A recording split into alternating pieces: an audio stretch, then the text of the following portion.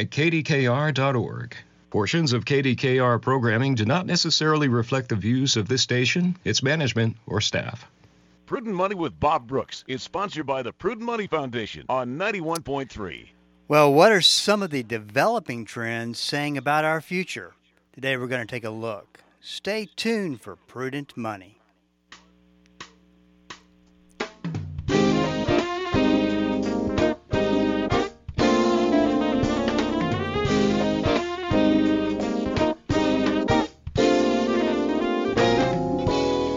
Good afternoon, this is Bob Brooks, and you are listening to the Prudent Money Radio Show. Thank you so much for joining me today. You know I do appreciate it.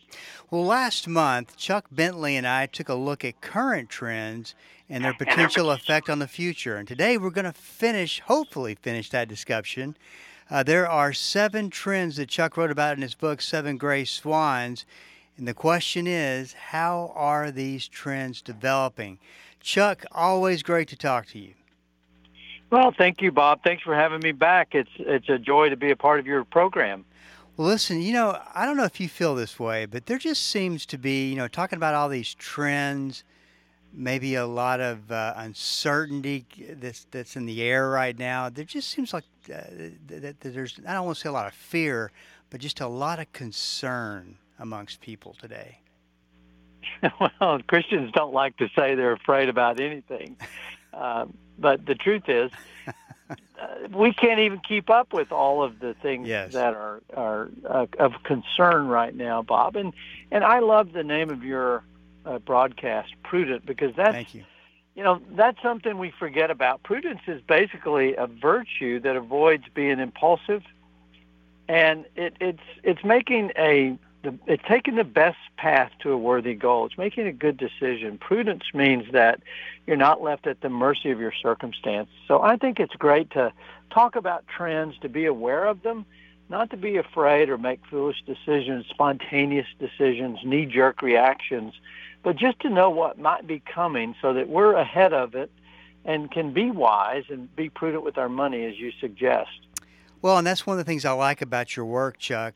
The book, 7 Gray Swans, Trends That Threaten Our Financial Future.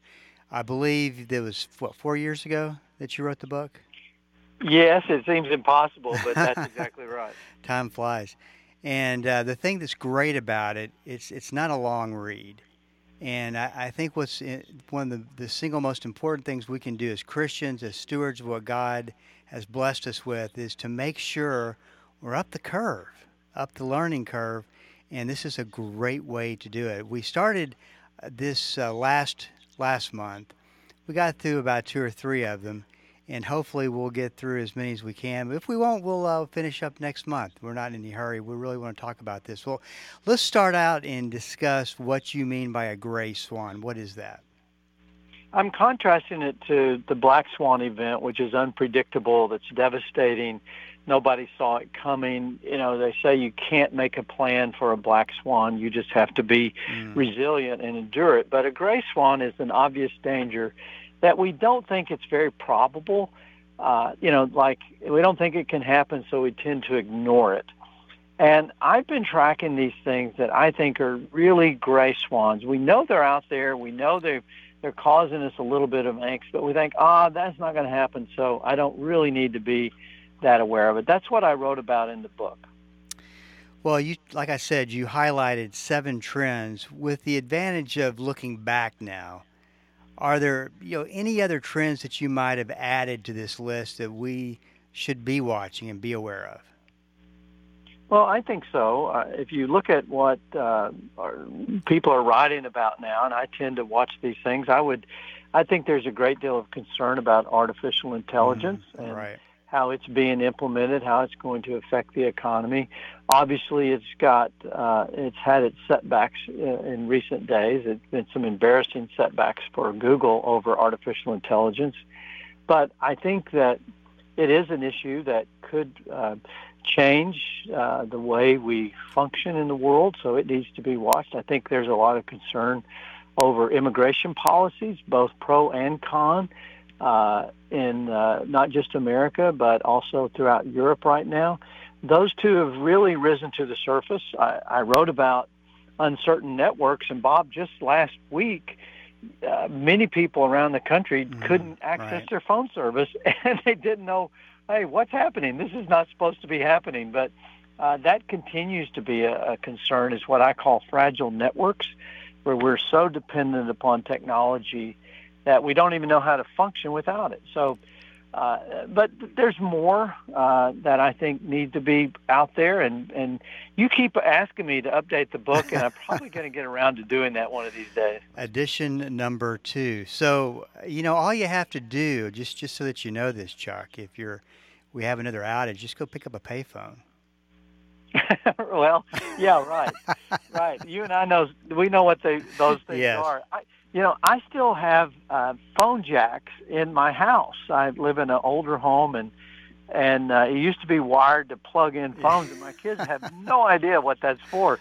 It went from telephones to internet connection. Now they're just worthless. But that's how dated I am. Yeah, well, don't even talk about 8-track tapes. So I was. It's just so funny, some of all the trends that you and I grew up with, and the trends that people our age back then are growing up with now. It's just such a different situation. Let's talk a little bit about digital currency. If I had to take one of the trends out of the 7 and say, I think this one's going to beat us to the punch. I really do think that digital currency is sooner rather than later.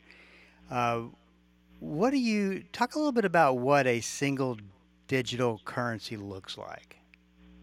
Well, it's probably not going to start out as a single digital currency, meaning a universal currency, but it's probably going to start out as a central bank digital currency. We've already got private digital currencies. If you look at the price of Bitcoin today, it's unbelievable, back up above $56,000. Yeah, right. I still am in denial about that. I thought after all of the crises they had with credibility and risk and hacking and fraud, that it might go in the tank, but it's going the other direction.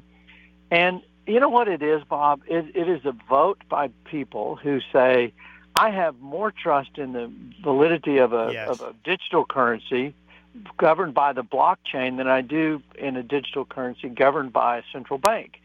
And so the central banks know this. They know that there's a threat to their ability to control and manage money, which is a threat to a national sovereignty. If there is no monetary policy, then a country really isn't very sovereign. And so they're going to have to get a stake in the game here and likely try to form a competitor to these private currencies and tout it as being better. And they're going to tout it as being better because it's going to be supposedly safer and governed so that it can't ever spiral out of control. But they've already done, sort of proven that they can't govern that very well, money supply. And so, but that's what I think is coming. And I do think it's coming rapidly. I don't think they're going to sit back and let it all be privatized. I just read 2 papers today in preparation for our call, one from the central banks of Europe and one from central banks in the U.S., and they're very active in determining how they can develop a central bank digital currency. And of course, that's the next step, which I think is coming rapidly. So, and I don't want to put words in your mouth. This is just what I heard you say, and I want to make sure I was correct. Talking about this is more of a process of transferring from the way we are today to a single alternative. Well, what they think is one of the big benefits of a digital currency is what they call cross-border payments, and it's extraordinarily difficult now with some of the countries that don't accept each other's currencies. There's lack of trust in one currency over the other. There's different valuations. It's expensive, and there's a lot of governance controlling cross-border transfers of money. And imagine the economic benefit if that got easy all of a sudden, that everything was somewhat equal. The problem with that is it requires a central controlling governing body. And, that's what will keep you up at night. Yeah, right. The thought is the thought that somebody has control over all private citizens' money. If they're in control of all money, I just shudder to think about that day ever coming. Theoretically, isn't the Fed in control? What do you think about that question? Yeah, I think so. I think obviously you have monetary policy and fiscal policy. Fiscal policy being, how much debt the government takes on and how much taxes they issue. But monetary policy, controlling money supply and the tax, not the tax, but the monetary supply and the interest rates. Those two things, are what essentially the two levers that they have to try to stabilize the currency. And, when you look at Argentina right now, the president has basically said, I'm going to get rid of all of the madness of overspending. I'm going to change the fiscal policy of our nation, and he's made great strides, to correct that. And those are the kind of strides that we certainly need here in America. This is Bob Brooks, and you are listening to the Prudent Money Radio Show. Thank you so much for joining me today. I do appreciate it. If you want more information on Chuck, a great place to go, and to get just a ton of resources, crown.org is where you need to go. And you can also get information on Chuck's book, 7 Gray Swans. Let's talk a little bit about if you have a digital currency in place. We don't have cash. Are there any alternatives for cash? Well, we currently have lots of alternatives for cash. What the central banks would call the private sector, where you and I can use credit cards, we can use PayPal, we can use all of these. You can set up an account at a retail store. It's not so much that the private alternatives are a concern. Those are fragmented. Those are distributed broadly. So there's not a central control over those. And there's lots of money generated through those different means. What we're talking about is when the central banks get involved and they want to control the alternatives to cash. They want to start putting policy around that. Right. And that's the ones that I think we've got to be paying attention to. In the book, you take a look at other countries that are poised to go cashless this decade. Out of the 6 that you list, which one do you think will get there first? I think the Scandinavians are on their way. They really adopt it. They have a low level of concern about it. They tend to think that, people that are worried about it right now are Luddites. We're anti-progressive. And Sweden is already, I think, 80% there. I think Norway issues little electronic devices for the homeless to be able to receive a gift, from a charitable gift, because there's not cash that anybody could drop in their hat walking by a homeless person. So they're on their way, Bob. And it's interesting. China wants this to happen so they can have ultimate control over their currency, but also Africa is developing a real affinity for a cashless society. We're seeing a lot of fintech companies develop there that have, great benefits to the people. So Africa could likely surprise the world in how quickly they go cashless. When we talk about this, I look at a cashless society as something that could be a good thing. And of course, it could be used for not so good things as well. And I think that's what we have to keep in mind. Oh, yeah. Yeah. Well, I think that's why it's a little bit insidious, because Right. there are benefits. It does provide convenience. They're saying it will lower crime. They can track all dirty money very easily.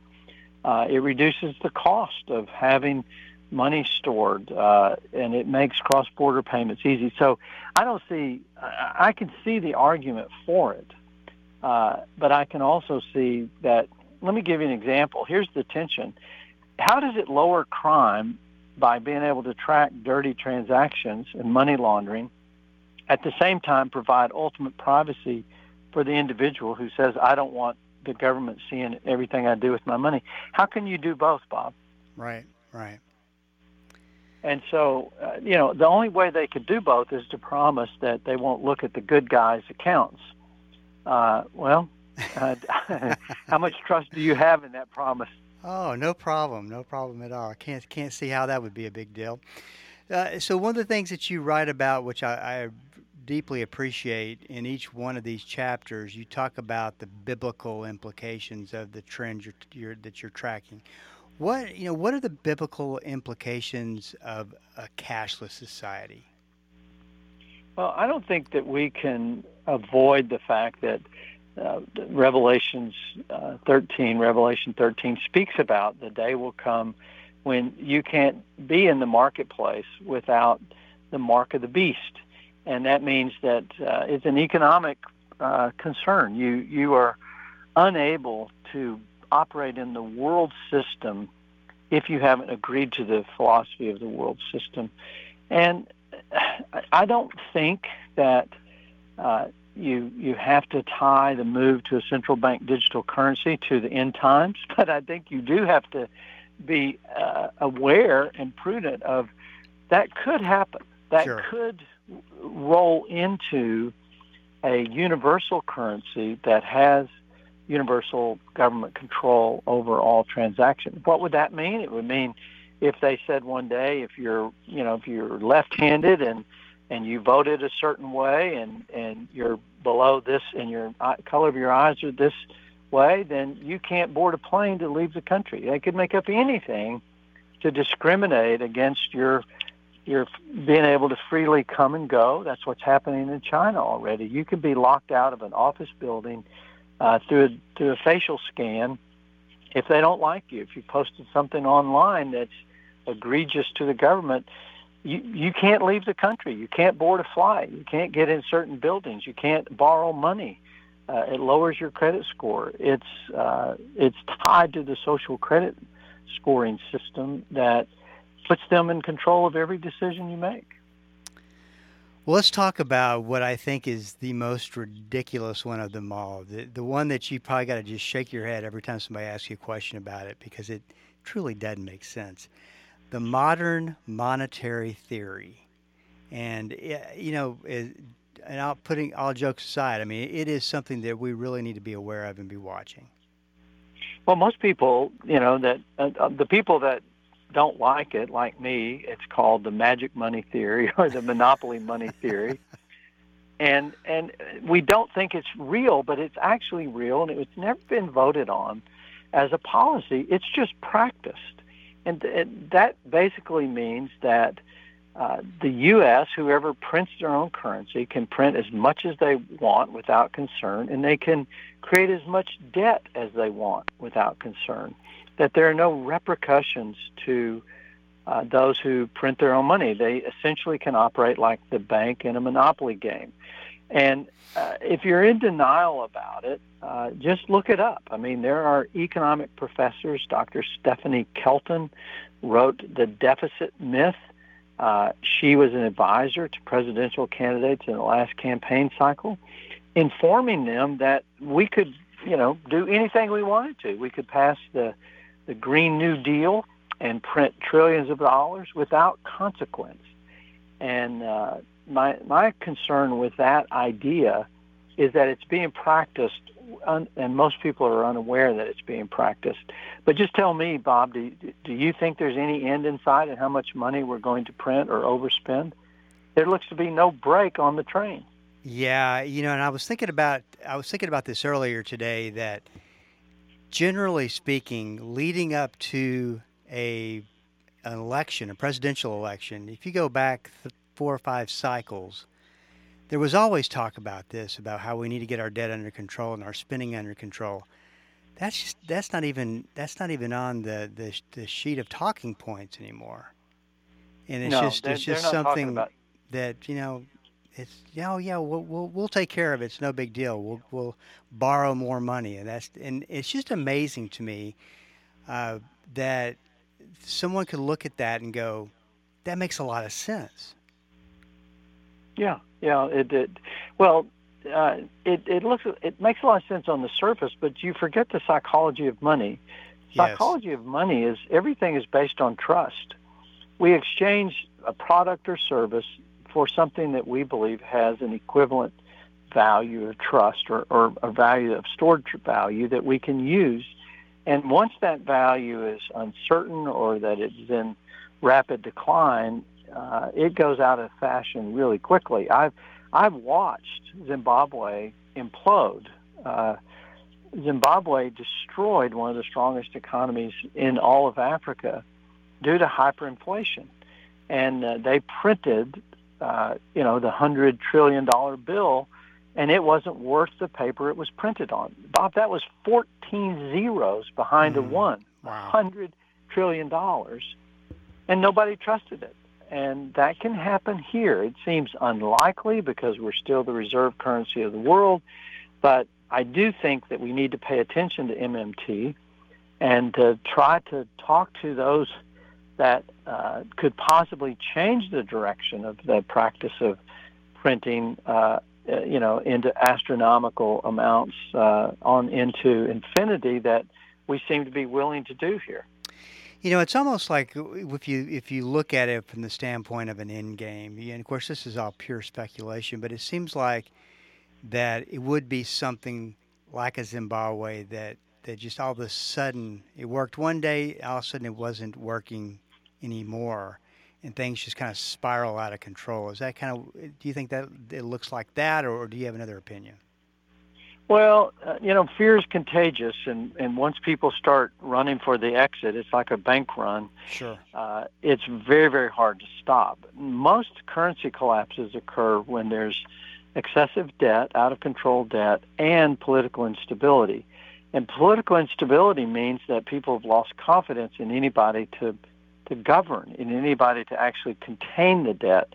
And so that's when you see the International Monetary Fund or the World Bank knocking on your door and saying, hey, we want to step in here and tell you how to run your country. That's usually when austerity measures are put in place.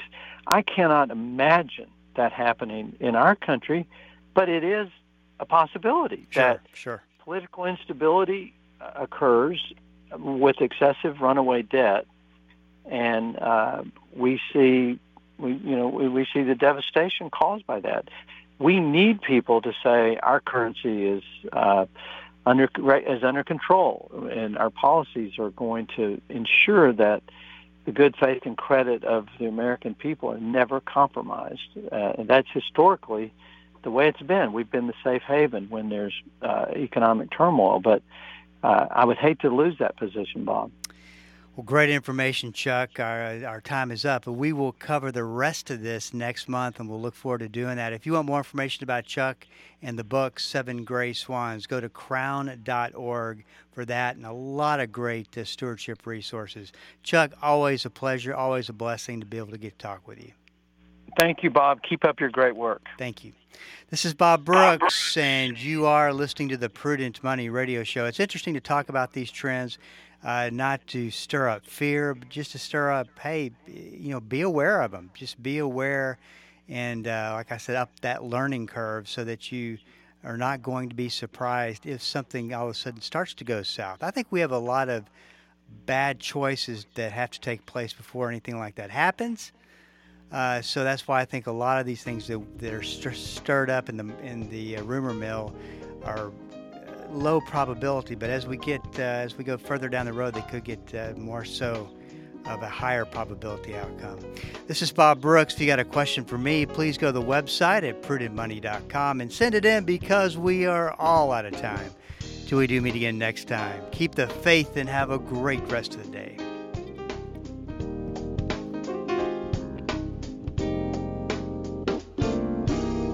That's all the time we have for today. Questions or comments for Bob, or to find out more great information like what you've just heard, visit www.prudentmoney.com. Be sure to join Bob Brooks again for the next edition of Prudent Money.